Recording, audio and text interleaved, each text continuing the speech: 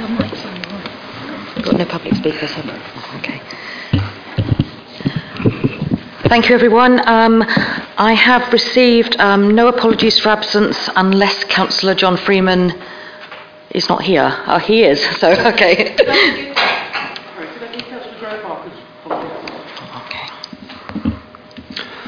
Anyone else? Could I give Councillor Parr's apologies, please, Madam Chairman?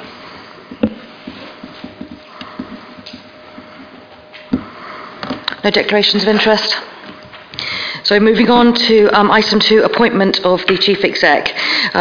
We are going to receive and consider the recommendation of the Chief Executive Appointments Task Group meeting on the 17th and 19th of November on the appointment of a Chief Executive and to approve the terms and conditions applying to the post. And I believe Howard will lead on this.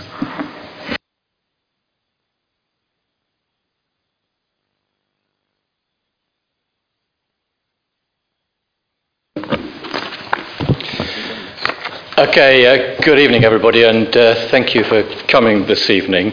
As has been indicated, this council set up the Chief Executive Appointment Task Group some months ago to go through the process of selecting a new Chief Executive that we could put to Council, which is obviously tonight. And that group was cross-party. It was myself and the other two leaders, as well as the deputy leader, and Paul Davis, who is the chairman of the group, of the administration's group. The first thing we did was to ask Colin Rockall, who's in the room this evening, to be our mentor on the process, and we're very grateful to Colin for all the work that he has done. We then went through a recruitment process for a recruitment agency and had 3 options and chose a company called Solace, who this council has used before and are particularly experienced in local government appointments, and they duly got underway. The task group agreed the person specification so that we knew what we were looking for and obviously measured the individuals against that. There were 25 applicants to the post, which was most encouraging.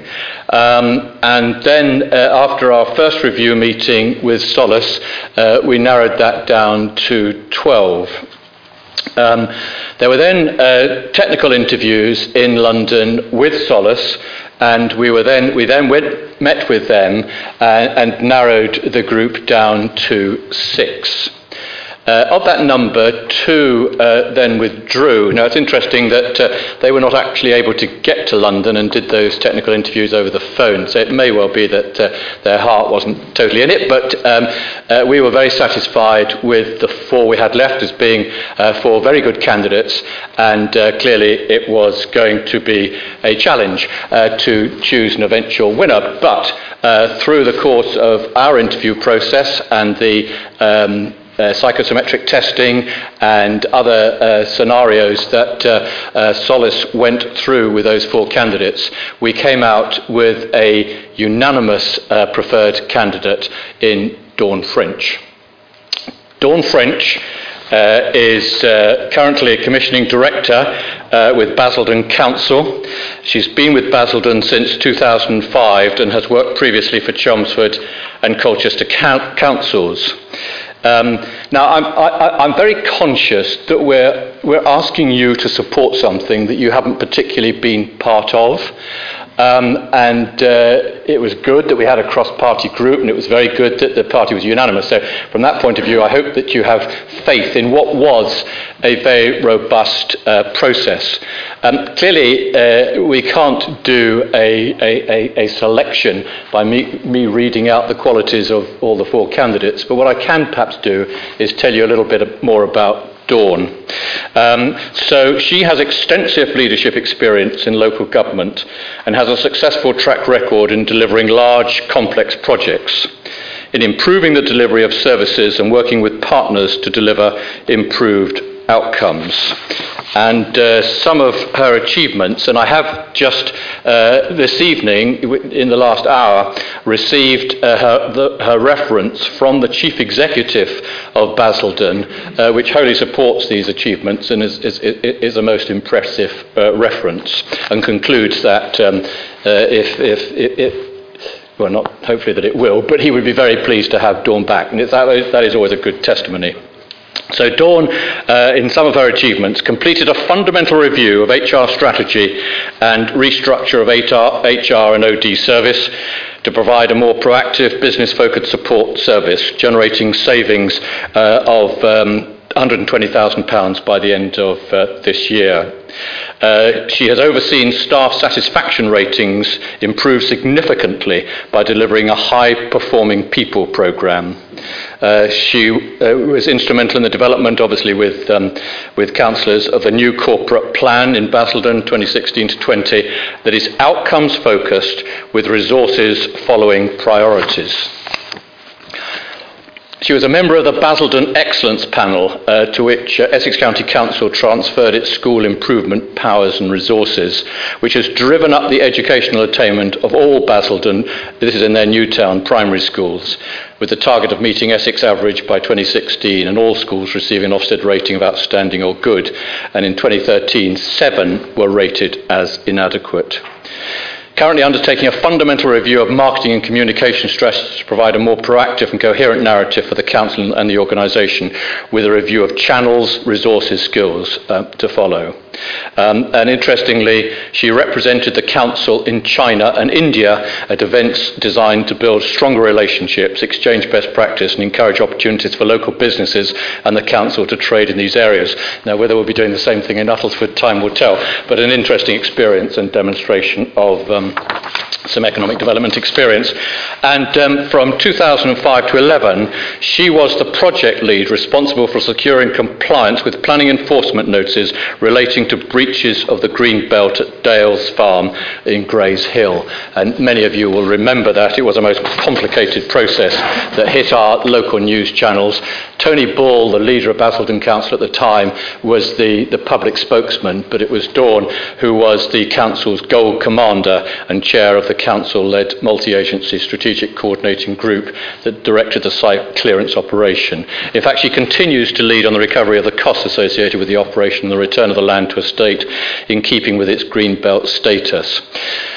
So I hope that fleshes out a little bit about why the group, it wasn't just obviously what was on the paper. As I say, I've got on my phone Bala's reference, which is exemplary. But also, obviously, throughout the process, at the interview, in all the testing, Dawn did demonstrate her credentials to be our preferred candidate for the next chief executive. So I put that to you, and whether we want to, I don't think we probably want to vote on this in 3 parts, but there are 3 parts to it. The second part is you've got to agree her salary. The post was advertised from, was it 100 or 102, Colin? 102 to 108. But the band actually goes up to 110, and we've agreed a salary of 105 with Dawn. And if I told you that they pay higher in Basildon, and Dawn had a range of perks associated with her salary, she's not doing it for the money, let's put it that way. So that is the second part. And the final part is that Dawn is on a 3-month term of notice, and at the moment that is the situation, which takes us broadly till the end of February. But these things normally are eased as the situation develops at the incumbent organisation. So hopefully it'll be earlier than that. But Dawn is very determined to get into the process. She particularly wants to get into the budget planning process, and is coming actually in to meet John next week. So we'll get into the process. But it's too short a term of a maximum of 3 months. Hopefully it'll be, including Christmas, hopefully nearer to 2, to make any interim arrangements. I think that would be wholly inappropriate. So accordingly, during interregnum. In addition to his current duty, Roger Harborough will take on the statutory role of Head of Paid Services, and Michael Perry will take on the role of Returning Officer and Electoral Registration Officer. Obviously their titles remain as they are, except that Rogers adds interim head of paid service, and Adrian Webb remains the Director of Finance and Corporate Services and retains the Section 151 officer. So in essence, in summary, the three gentlemen retain their current positions, work carries on as normal, but we are statutorily bound to have a returning officer, and we're statutorily bound to have a head of paid services, and Michael and Roger will take up those posts. I meet regularly with the Chief Executive, and obviously will continue to do that with the relevant officers. So I hope that you see that as a practical way of operating between now and Dawn's arrival. So those are the three aspects. I propose the motion, and I'll let others second and others comment. Are you seconding, Councillor Chambers? I am, Leader. So I have a seconder, and I'm sure others may just wish to chip in on this. And obviously I'm very happy to take any questions. Thank you. Thank you. I believe that Councillor John Lodge would also like to speak. Thank you, Chair. Councillor Chambers was very quick on the uptake. I was going to second that, as I'd been part of the process, but very happy that that's already happened. Can't add a great deal to what Howard has said. He's gone through the process pretty comprehensively, and I think the process was comprehensive. Thank you to Colin for guiding us through it, and I was personally impressed with Solis, who carried out the bulk of the work, the early screening, and presented to us the candidates in the final selection for our own interview. And I think that the process then within the working group worked extremely well. There was no way in which we were separated on political grounds. We were there to make a non-political appointment and to get the very best chief executive to take that on. So just to say for the benefit of I was very, very, very happy with the process, and I'm very, very pleased to support the appointment of Dawn French. Councillor Dean.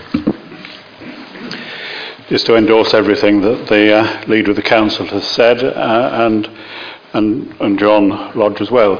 It was a thorough and a robust process. It was a process which was plentiful in paper, having spent most of a Sunday and most of a Monday wading through that much in terms of the original 25 applications. And for those who are interested, it's certainly not a job you can do on an iPad. And we, as I say, we all worked together. I'm pleased at the outcome. We worked hard, and again, I'll thank Solis and Colin and the team who supported us. We worked well together.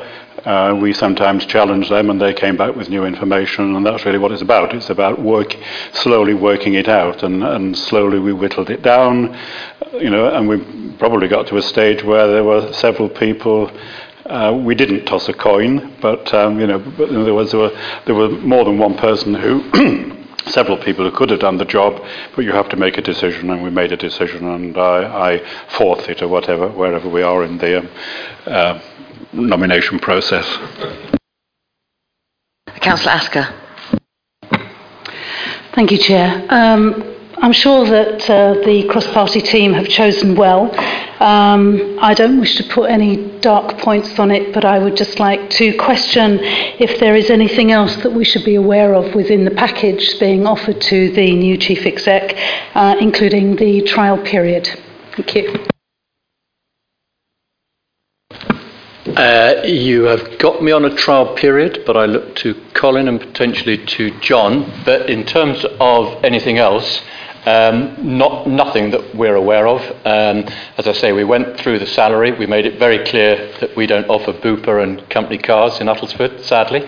So that's crystal clear about that. So she's coming on our terms, as it were, in terms of the way that we operate our pay and benefits and general employment package.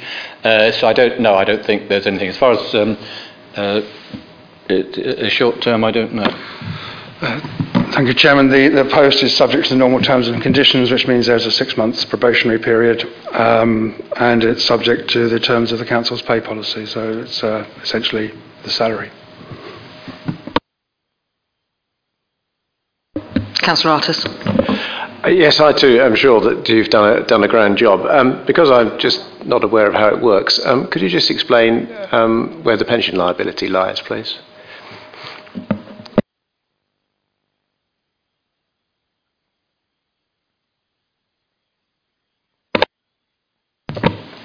The post is will be part of the Essex Pension Fund at the moment, and it will sit with the Essex Pension Fund when, assuming the Council approves the appointment, when Dawn French transfers here. So, but any liability, I don't know what you mean by liability as such, but it's part of the Essex Pension Fund. It's a pensionable post.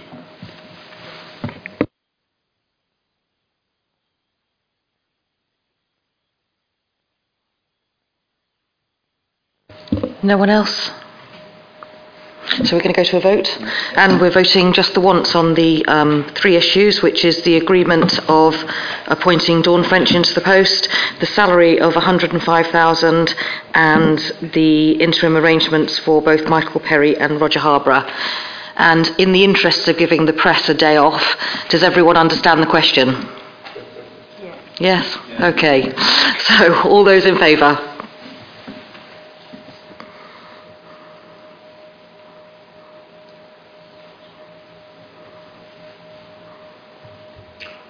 Chairman.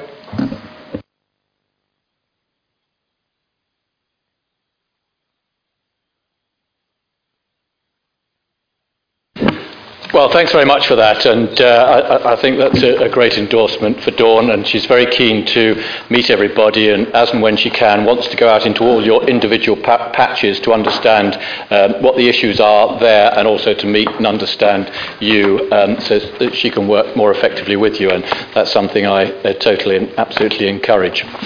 So, a welcome to Dawn, but clearly as one arrives, so one retires.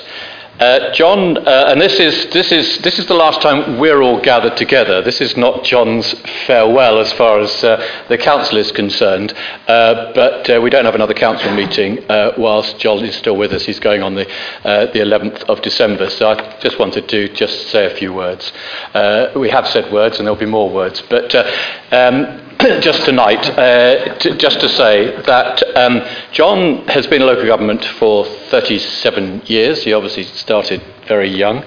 And he's been in Uttlesford for nearly 14 years, starting as Head of Planning and Building Surveying, and Chief Executive since 2008. I think we've said before, but we should remind ourselves that John took over at a time of great challenge. There had been significant change at the top of the organisation. There were financial pressures, and John came and he steadied the ship, as well as working with others to sort out the finances. It was a challenging time when the council had to make quite a number of redundancies, and that is very awkward, as you'll experience from your other lives. But I think throughout that, and this is one of the great testimonies to John, the spirit of Uttlesford District Council carried on, it shone through. And people feed back to me, I like working here, there's a good family atmosphere. And that's certainly something that we will want to see carried on, and I'm sure will. It's not meant to be a cushy number. By being a nice place to work doesn't mean to say that you laze around, and I don't think that's possible, because there's an awful lot to do. But you can create, and John ensures that it happens, the right working environment. I mean, it's had a very busy agenda, having overcome those early challenges. We've obviously been through the local plans, still are, We went through a number of iterations with potential partnership arrangements with Harlow Council, with South Cambs Council, demanding times. We've looked continuously at the organisation to make sure that it's fit for purpose, to make sure that we can carry on with having a robust financial base. And all of these have been met professionally. I want to give my personal thanks because John has always given me wise counsel, and I think has given that to all parties, and I think that's one of his great strengths. He's been totally impartial in terms of the way that he's approached the council. And you've always felt that there has been a strong hand on the tiller, and that's basically what we need in a chief executive, somebody who we can go up to, ask advice, who listens, that you find a joint way forward. All the prospective chief executives talked about the relationship between, the leader, but it's not just the leader, but between councillors and the chief executive, recognised the importance, and John got that absolutely right. So, John, we're going to miss you. And at this stage, but as I say, we will talk again. We wish you a very happy, lengthy and enjoyable retirement. Thank you very much indeed.